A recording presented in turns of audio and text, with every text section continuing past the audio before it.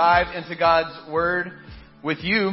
Have you ever had a superhero moment where all of a sudden you had this sudden burst of strength where you had to save the day, you had to kind of have one of those moments? I had my dad's superhero moment a few years ago at Schlitterbahn. Schlitterbahn is a water park down in New Braunfels.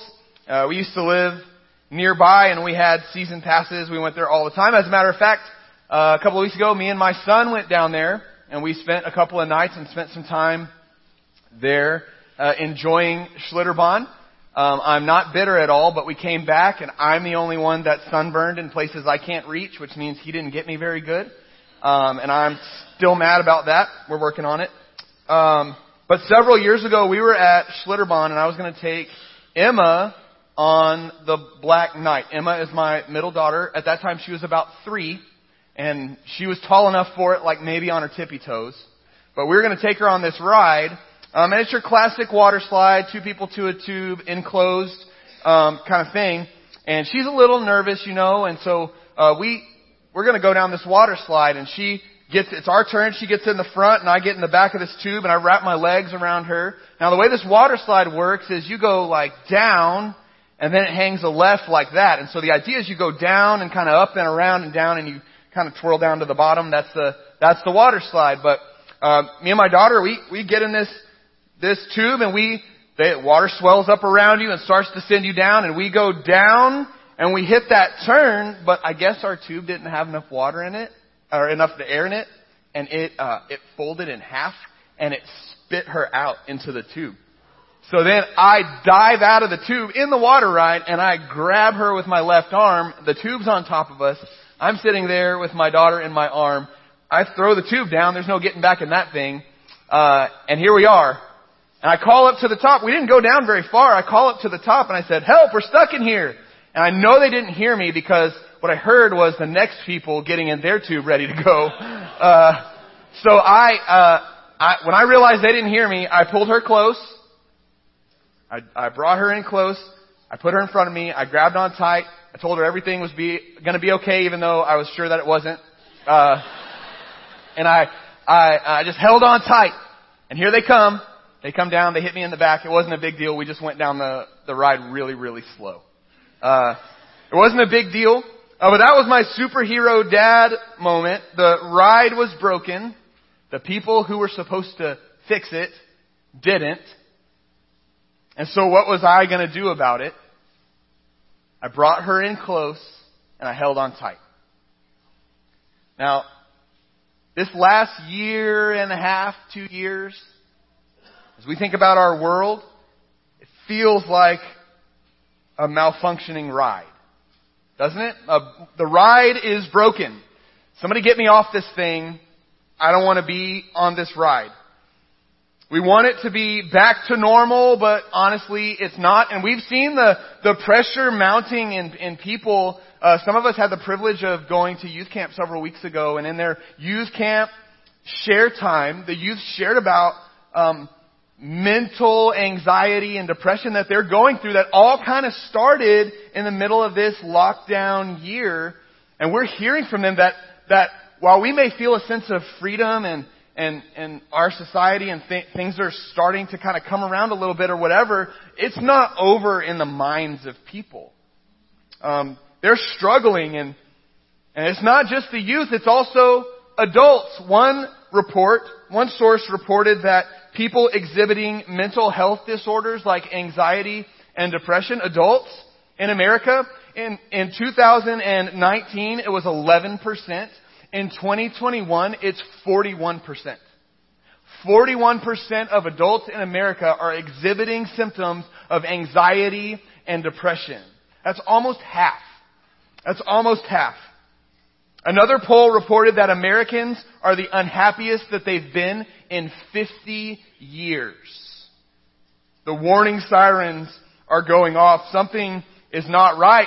And we want to blame like the pandemic. Well, coming out of the pandemic, that's like a once in a lifetime, once in a several generation, once in 100 years. Like we want to blame the pandemic, and sure that added to the pressure, but I believe that the pandemic didn't cause as much of that as it revealed it.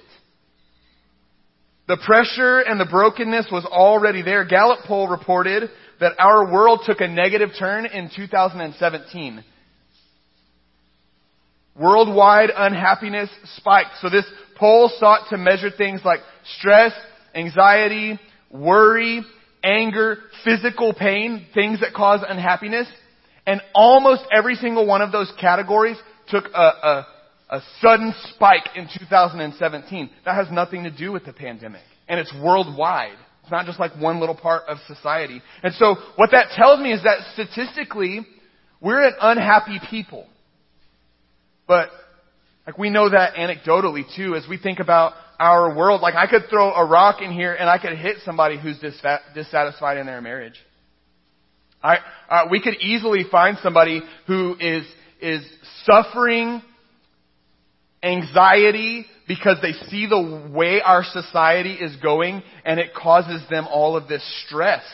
They don't want our world to be going this way. What are we going to do about it? We could find somebody in here who is stressed out, anxious, depressed about their kids. Whether it's your adult kids and the choices that they've made or your young kids and parenting them and the choices they're making. How do I do this? We could find somebody in here who's dissatisfied in their physical health. I bet we could find some people in here who you've reached an age and you're like, man, my life is half over and this is where my life is? These are the choices that I've made. This is the direction I'm going. This is it, huh? And we reach like a level of dissatisfaction in our lives. So statistically and anecdotally, we are just like an unhappy people. And we would describe our world, we could say, the ride is broken. And the world is threatening to undo us. What are we supposed to do about it? That's what the Bible is going to show us this morning. If you have a Bible, you can turn to Hebrews 10. And what we're going to see in the scriptures this morning is when the world around us is threatening us, when we feel like the ride is broken and we want to get off, what are we going to do? We're going to draw near and we're going to hold on. We're going to draw near and we're going to hold on. And so the book of Hebrews was written to a group of believers who were tempted to fall away from Christ because life is hard. And so someone writes the book of Hebrews and they explain, they show these people that Jesus is better than anything that they could leave Him for. So we're going to pick up in Hebrews chapter 10. We're going to look in verse 19.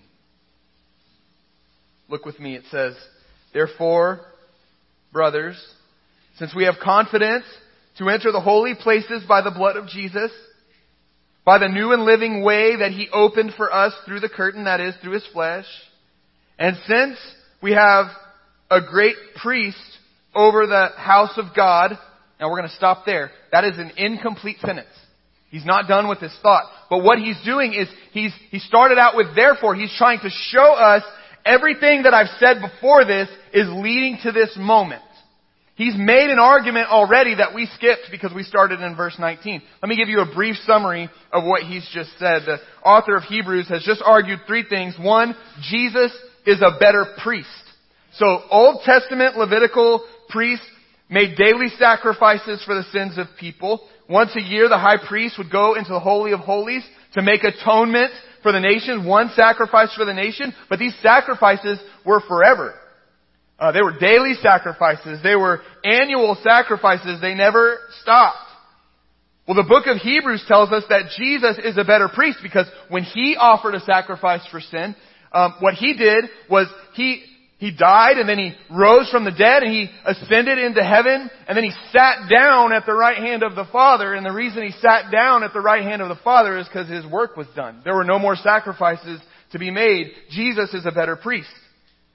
The second thing that the author of Hebrews has just argued is that Jesus provides a better covenant. The old covenant required rule keeping, and when we didn't keep all of the rules, we had to make a sacrifice. And these sacrifices were forever. The problem with the old covenant is that the people's hearts were flawed in such a way that they couldn't keep the rules. And they didn't really want to keep the rules. And so the new covenant is a better covenant because God gives us a new heart. He gives us a heart made out of flesh, not a heart made out of stone. And now God's people want to keep His rules. God's people want to obey Him. So Jesus provides a better covenant. And Jesus, thirdly, offers a better sacrifice. Because Jesus' blood, when He died on the cross, the blood that He shed for us allows us into God's presence. Before, only the high priest could go into the presence of God in the Holy of Holies in this building. But now, through the blood of Christ, we can enter in, not a building, but we can really enter into God's presence because of the blood of Christ. We have access. And so, what the author of Hebrews is doing, he said, because of all of those things, he says, since we have confidence, that word confidence, that word can mean boldness, or maybe even better, authorization, permission. Since we have authorization to enter into God's presence because of Jesus' blood, this is the argument that he's making. The way that this text works is now he's going to give us 3 commands. Because of everything I just said, 3 commands. The first one is in verse 22. Look with me. Let us draw near with a true heart in full assurance of faith, with our hearts sprinkled clean from an evil conscience, and our bodies washed with pure water. The first command that he gives us is draw near to God. Because of all of these things, Jesus is better. Draw near to God with a true heart in full assurance of faith, boldly, confidently, joyfully, unbothered by doubts that God might kill me if I come into His presence. I don't have to worry about that because I have the blood of Christ that gives me access. Our better priest has offered a better sacrifice which allows all of us to draw near. So the first command out of this is draw near to God. The second command is in verse 23. Look with me. It says, let us hold fast the confession of our hope without wavering, for He who promised is faithful. So the second command is hold on to hope. Hold on to hope. Now, if we're going to cling to hope, we have to figure out what hope is. And the Bible uses the word hope differently from the way that you and I use the word hope. See, when we use the word hope, there's like a measure of uncertainty. You know, this summer, my kids have wanted to go swimming. And we'll say, I hope it doesn't rain, because apparently it's going to rain every day this summer in Texas for some reason. I hope it doesn't rain, but there's a measure of uncertainty, right? I don't know if it will or not. That's not the way that the Bible uses the word hope. Biblical hope is certainty based on sure truth. I can stand on this truth because the one who made this promise, He's faithful. He's not going to fail, so I can stand confidently on this truth. He's promised that He'll save me from my sins. I can stand confidently. He told me that everything works out for my good. Even though I don't understand it, I can stand confidently. My hope is in Him. My hope is in those things because He made those promises. And then he says, hold on to hope without wavering. That doesn't mean that you never sin. That's not what he's talking about there. What he means is that you hold on to hope without giving up.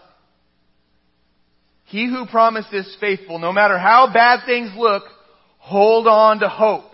Don't give up. Don't let go.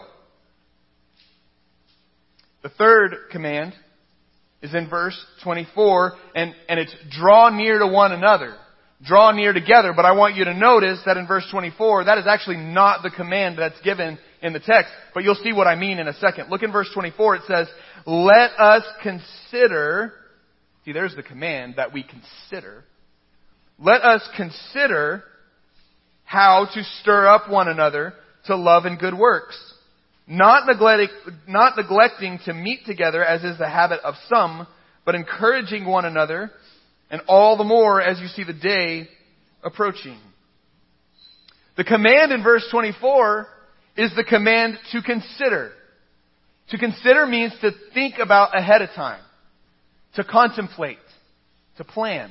Not spontaneous, not think of things on the fly, but to plan. Consider how to do what? How to stir up one another. Your Bible translation may say something different. It may say something like promote. It may say something like spur on. It's really interesting. This word is actually only used twice in the Greek New Testament, here in Hebrews chapter 10, and it's actually used in the book of Acts in a really different way. So, two people in Acts, there's Paul and there's Barnabas. Okay? They're two missionaries, and it says that they got into a disagreement which caused them to go two separate ways. The word for disagreement is this same word.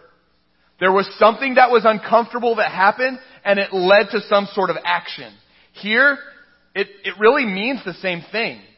To stir up. You understand the word, some translations, they choose spur. You understand the idea of a spur. That you make the horse a little bit uncomfortable and it causes them, it springs them into some sort of action. That's the idea. It really is to bother someone. So, we're being told to plan out how we're going to bother each other. To bother each other to do what? He tells us to love and good works. To plan out how we're going to bother each other to love and good works. Love is not a feeling. Love is an action. Love is manifested by good works. So we are to plan out not how we're going to do good works, not how we're going to love people by doing good works, but we're to plan out how we're going to bother other people to do love and good works. And then he follows up with a warning here. He says, not neglecting to meet together as is the habit of some. The reason he follows up with that warning is because we cannot stir up others to love and good works if we don't meet together. If we're never close enough to do any bothering. A recent poll relates that over half the people who say, I go to church, come every week. Once a week. Half. Of the other half, most of that other half comes less than once a month. Does that make sense? So less than once a month is a large portion of the half that doesn't come every week. In other words, there's a large amount of people who would say, I go to church, but they're like Christmas and Easter attenders. And I thought, when I saw that stat, I thought, yeah, well, that's probably true of lots of churches, but that's not true of this place. When I look around, I see the same people all the time. That's not true of this place. So doing what I do, what I like to do for some reason is I just dug into a whole bunch of numbers. And I pulled up in our database and I looked at attendance. And you know what? It's true. It's true. About half our people come every week. And about half our people don't. And of those, they come less than once a month. And so as one of the pastors here, I just wonder why. Like, there's good reasons, and I know some of you, and you have good reasons. I'm not like judging you or anything. It's just, those are the statistics. And we have good reasons. We're busy. And some of you, I don't understand your busyness. Like, I have no way of understanding the life that you live because I don't live it. Or we have problems fitting in. We don't know our spot here. We don't know other people, and so we're not sure that we really even want to be here. It's difficult for us to get here. Another really good reason is wounding. Some of you may have been wounded by the church, and you genuinely don't want to be here because you don't want to get wounded again. And so we have good reasons for not being here. Let me tell you, the original readers of Hebrews, they had good reasons to not be there. The top of their list was fear of discrimination and persecution. So in the first century, the Roman government, they weren't persecuting Christians in the sense that they weren't throwing them to the lions yet. That wasn't happening. What was happening was like a local soft persecution. So if you didn't worship the local gods, if you didn't participate in the pagan feasts, if you didn't say Caesar is Lord, you would be ostracized from the community. They wouldn't do business with you. They wouldn't hire you. And now if you can't get hired, if you can't do business, how are you supposed to eat? So there was this persecution. There's all this trouble that came up in their lives because they wanted to follow Jesus. As a matter of fact, for them in the first century, life would have been a whole lot easier if they would have just quit Jesus altogether, at least hide it. And so that's why the author of Hebrews, he writes a letter and he says you can't quit on Jesus because Jesus is better than all of those things. He's better. They had good excuses, but he doesn't pull punches. He doesn't feel sorry for them. As a matter of fact, the way the author of Hebrews kind of works it is abandoning the church is abandoning Jesus. It's the same thing. You can't have Jesus without His church. You can't. You need both. And we don't get to quit on Jesus because things are hard, and they have been hard, haven't they? They've been hard. Harder for some of us than others, but they have been hard. Life is hard, but this leaves no room for excuses. It leaves none. Why? Because gathering at church is not just nice. It's necessary. Look at the end of verse 25. He says, not neglecting to meet together as is the habit of some, but instead what you should do is you should encourage one another, and all the more as you see the day drawing near. Draw near to God. Draw near to one another. Why? Because the day is drawing near. The day. In your Bible, that word day might be capitalized. And if it is, your translator is trying to help you understand what's going on there. What's going on there is the author of Hebrews is using the day the same way that the Old Testament prophets used the day. See, there's coming a day, the day of the Lord, when the Lord Jesus is going to return, and He is ultimately going to put an end to evil. Sin will be no more. Brokenness will be no more. Pain will be no more. Cancer will be no more. Pandemics will be no more. Sad tears will be no more. The old is passing away. There is a new that is coming. And when the Lord Jesus comes, He's going to put all of His enemies underneath His feet. All of those who have been wicked and have not confessed Him as Lord, He is going to judge them, and He is going to pour out His wrath on them. And their torment will be eternal. That is the day of the Lord. And so the Old Testament prophets write and the New Testament apostles write, and they warn us, you don't want to be on the wrong side at the day of the Lord. And we don't know when that day is coming. The Lord Jesus, He tells us, I'm coming, and I'm coming like a thief. Do you know when good thieves come? When you don't expect it. Bad thieves get caught. He's coming when we don't expect it. We don't know. The day is drawing near. Every day we're a little bit closer, so we don't have time to have our priorities out of whack. We don't have time for that. The day is coming.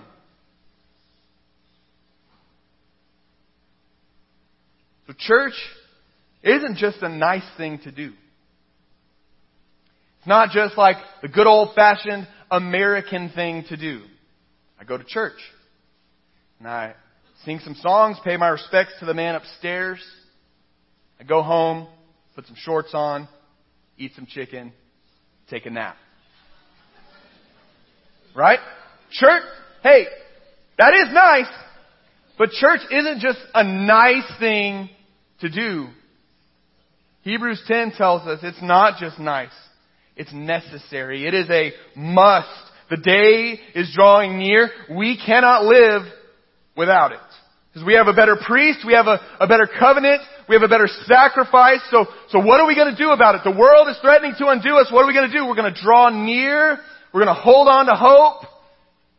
And we're going to draw near to one another. Because look, we say it all the time, we are better together. We are better together. And And because of that, we know that we need one another, and that's why we have central groups.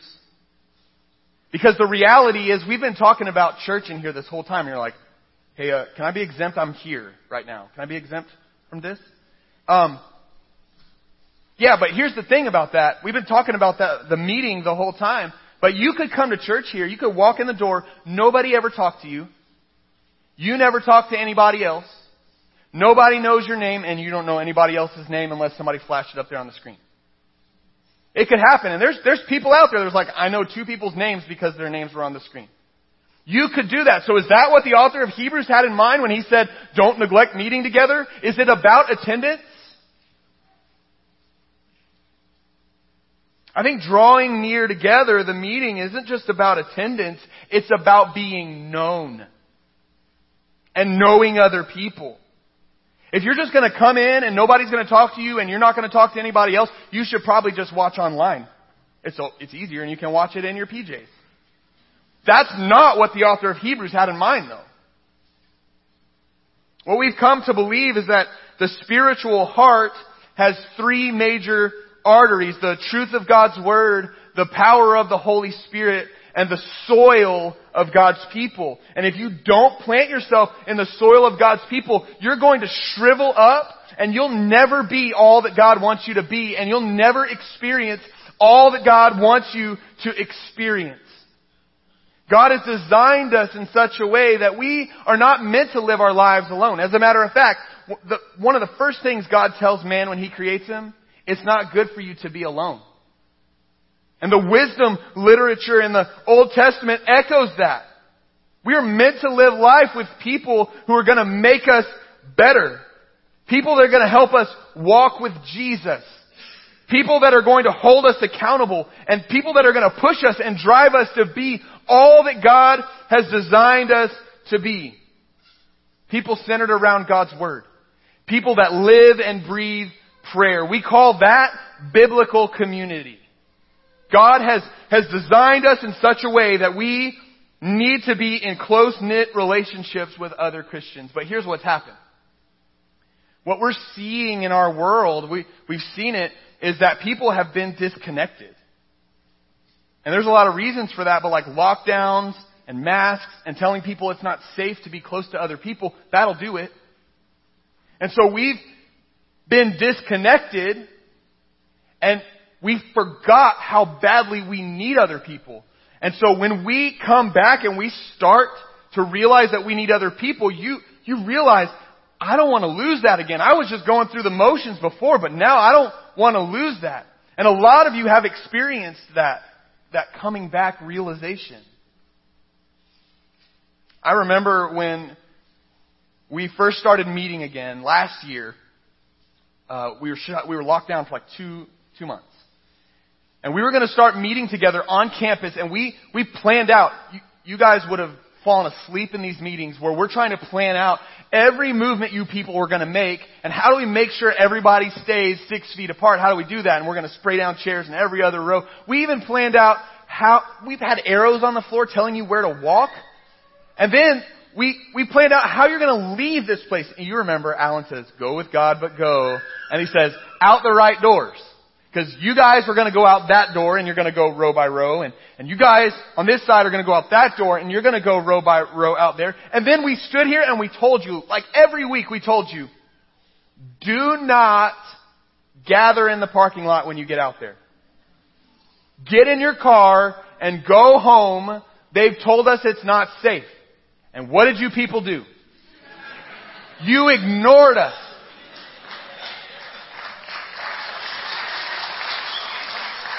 I don't know why you're clapping. The uprising in here. You may as well have had a barbecue out there. But why? You know the reason why. Coming in here and listening to a sermon and music is really important. It's important and you need it for your soul, but that's not it. That's not it. You need other people in your life, and you knew it. That's why you wouldn't leave.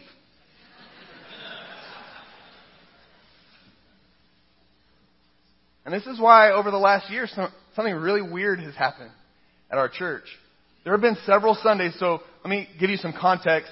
church gurus, whatever those guys do, they tell you how to run your church the best way. What they say is that if you have a groups ministry, your groups needs to be running about 80% of your worship attendance. If you do that, you're killing it. So what that looks like, some of you are like, I have no idea what you just said. If there were 100 people at worship right now, if we had 80 people meeting in a small group, then they would say, you're doing a great job. Of course, there's room for improvement, but you're doing a great job.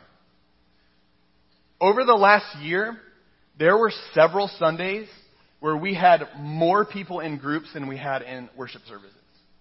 More. Like 110%. Why? It's because you knew you needed each other. That's what makes this church so awesome. You knew you needed each other, so you're like, I don't know if I can make the worship service, maybe I'll watch online, but I gotta make sure I'm at my group. You knew it. You knew that you needed each other. That's why we have central groups. Here's what we're doing with central groups. We're designing our groups to be places where people connect, protect, and grow. Our groups are places where people can connect. They're like spiritual families that kind of mimic real families. Our groups do the same things that real families do. They love one another. They laugh together. They cry together. They pray together. They eat together. They play together. They're little spiritual families where people can get connected. Groups are places where people can find protection. We protect one another. We have each other's backs. My son Charlie did not have my back at Schlitterbahn. And I'm not bitter, but I'm still peeling. Not so with central groups. Because we speak truth to one another. We protect each other from sin. We come through when there's a need. I tell our group leaders all the time that they're the first line of pastoral care. If something happens in one of their group members, they're the first ones there. What we want to happen is that the pastors are second. We're the second ones there. The group's already taken care of it, and we just kind of partner in with them. My group is a place where if something goes down, I know that I can call. I can send out a text. I know that they'll pray immediately. They'll drop what they're doing and pray. I know that they'll bring a meal. They'll watch the kids. They'll come over. They'll do whatever they need to do because we have each other's backs. They're places where we protect. And groups are also places where we grow. We push each other to know God, to know His Word. We push each other towards greater Christ-likeness. Studies have shown that real life change occurs among other people. And I don't necessarily just mean like spiritual. Some of you know this because I've seen your social media accounts. And you're participating in exercise programs and diets and all these different things. And you know that real life change, habits are formed in the context of groups, not by yourself. That's true about human nature. It's true spiritually. Healthy habits are formed in the context of community. See, our groups are places you want to be. They're life-giving, not life-taking. So many times in this world, the church is guilty of it too. So many times in this world, we ask things of you. And we ask you to do things that are life-taking. And you'll do them because you feel like it's your duty to do it.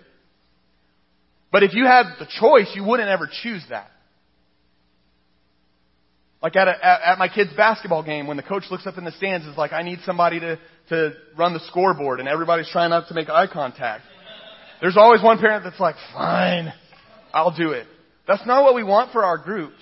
We want our groups to be life-giving, not another event to attend. Oh my goodness, we don't need more things on the calendar. Not necessarily another event to attend, but a people to belong to. Do you see the difference between coming in here to worship and checking a box that I attended or belonging to a people? That's what the author of Hebrews has in mind. It's not about attendance, it's about being known. And so for this reason, we have all kind of groups at Central. We have one category of groups that we call ABF. If you're new, you're like, what now? So then I say, we have adult Bible fellowships. And then you say, come again? And then I say, we have Sunday school. And if you're old school, you're like, okay, got it. If you're not old school, you're not church, whatever, we have small groups that meet. They meet 9:45 on Sunday morning, and there's a lot of benefits to being a part of an ABF. One of those benefits is that there's built-in childcare that's actually not just childcare. Your kids get a message, they get a lesson about God's Word that maybe they wouldn't get otherwise if you didn't bring them. And that's built into the system. It's also, it's not another thing to fit on your schedule because you're sitting right here right now. If you had just come a little bit earlier, an hour, you could have been a part of a group, and you're not having to find another day, another time to go somewhere else. It's built in. We also have groups for most demographics. I bet you, if you'll come talk to me, I bet you we can find you at least one group, maybe two groups that you fit into that you might enjoy. But I realize that there are a lot of reasons why you can't make ABF happen. Maybe you're teaching, serving, working with kids or something. You can't make 9:45 happen. So for that reason, we started another category of groups called midweek groups. Those groups are like, you go to the restaurant and you're like, I want to create your own taco. Midweek groups are create your own taco. You pick the people. You pick the place.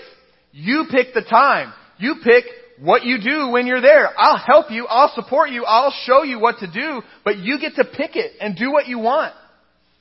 Midweek groups are a fantastic place to find biblical community. We kicked off this ministry a couple of years ago. And a lot of those groups, we had like 16, 17 groups rolling at that time. And a lot of those have just kind of shriveled up. When you tell people don't meet together, they stop meeting together. And what I'm saying here from the platform right now is it's time for some of those groups to wake up. You had a group and it shriveled and it probably should have. But now's the time. Let's open back up. Let's see if we can get those groups going again. Maybe you want to start one. Now's the time. Maybe you want to just be a part. I don't want to start one, but I really want to be a part. Now's the time. Now's the time to dive in. Now's the time to be a part of whether Sunday morning or in any other time kind of group. Now's the time to do it. So this is July. Still July. August 29th, we're going to have ABF block party. And the way that's going to happen is during the ABF hour, 10 o'clock, we're going to meet right out there in the parking lot. And every group is going to have a space, a welcome space. And everyone's going to be out there. Everybody. So what you'll have the opportunity to do is see all the groups out there and all their welcome spaces where they're trying to welcome you, show you what their group is like. This is what our group is like. And they're going to create, it's going to be fun, enjoyable place to be. And we're going to have food and music and to kind of incentivize the group. Some of you are in groups and you're like, this is the first I've heard of this. Yeah, because I told your leaders last week. Give them a break. But, I'm going to incentivize you to create your space. And the way that we're going to do that is, we're going to take a vote and the group that's got the best space gets breakfast tacos on a Sunday of their choosing. Can't vote for your own group. Big groups are like, oh, we got this. Nope. You're actually at a disadvantage. But here's the deal. We're going to do that and we're going to have so much fun. But the purpose of it is we get to see one another and we get to kind of fellowship a little bit. Just one Sunday a year. We're going to fellowship. But also, if you're new and you don't have a group, you can go and see what groups there are without like standing out. Like, I'm the new person. Here I am. You can go see what other groups there are. Another type of person might be the person like you're in a group and you haven't made your comeback yet. This is a great time for you to make your comeback. Like, you can just show up and like stand there with your group and be like, been here the whole time. Like, now's your time to do it. You can come back in now. Or maybe you're just like overall disconnected. You've been here for decades. But you're just kind of disconnected and I'm on a roster somewhere maybe or whatever. Now's the time. What else is out there? You're not stuck in the group that you're in. Look and see what else is there and see if there's a place that better fits your need. We're going to have a space for midweek groups. So you look around, you're like, really, Sunday night would work better for me. There's just going to be one space where you can let us know, hey, I'm interested in a midweek group, and we'll be in contact about that. We've got some new groups starting up. New ones. New places where everybody's new. You're not the only one that's like, I'm showing up to something you've known each other for like 30 years. You're new. They're new.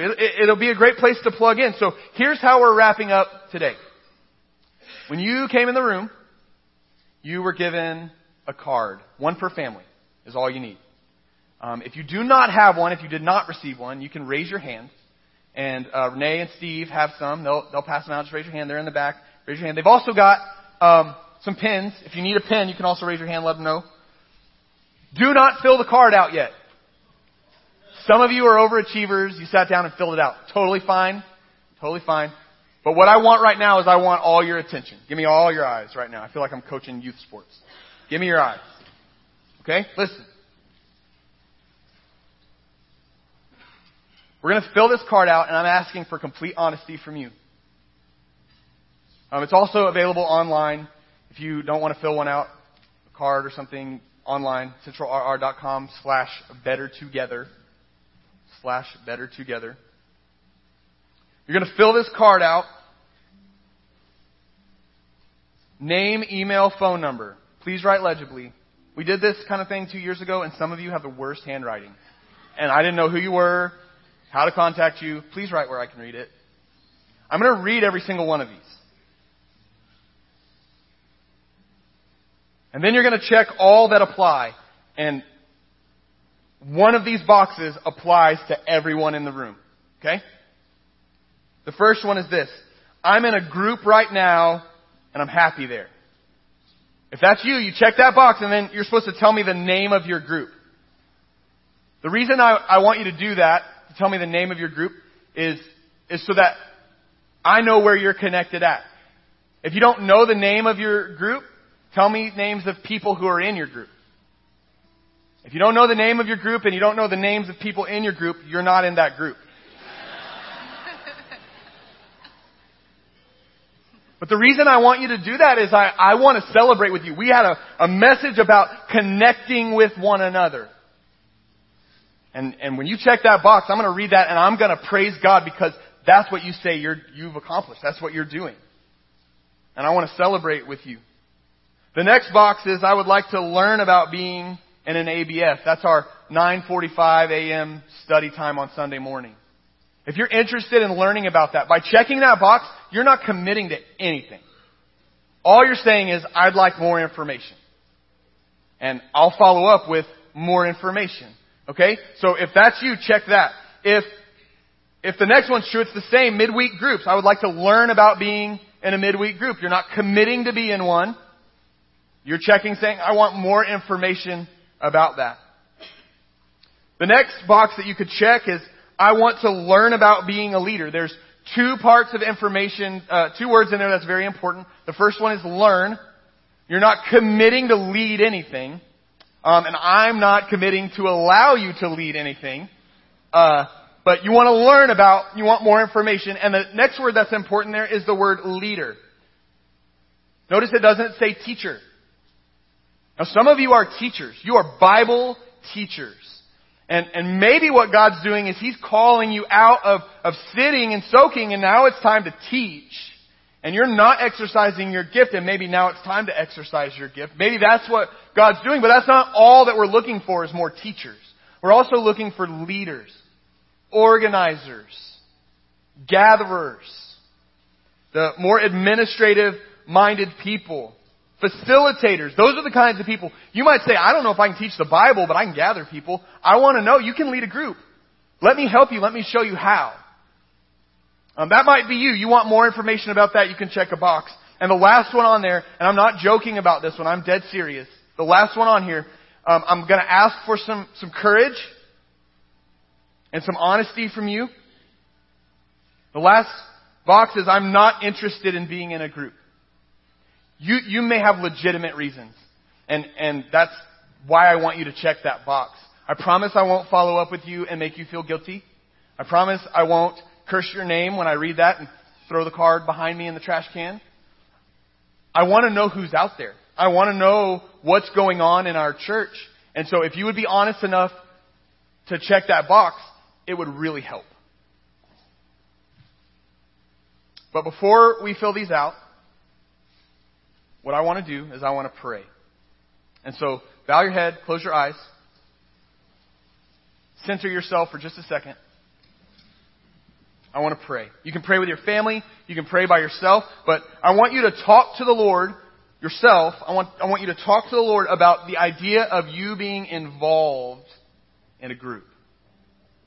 And what your level of involvement may be, when, where, how, who. And as you pray, I want you to start to hand Him all of the reasons why not. I want you to hand the Lord your busyness. I want you to hand the Lord your calendar. I want you to hand Him your wounding. I want you to hand Him your reservations. Hand Him your skepticism. I'm an introvert. I can't do this. Hand that to the Lord. He knows. He made you. He knows. And what's going to happen is you're going to pray. The band is going to sing a song as you pray and as you fill out that card.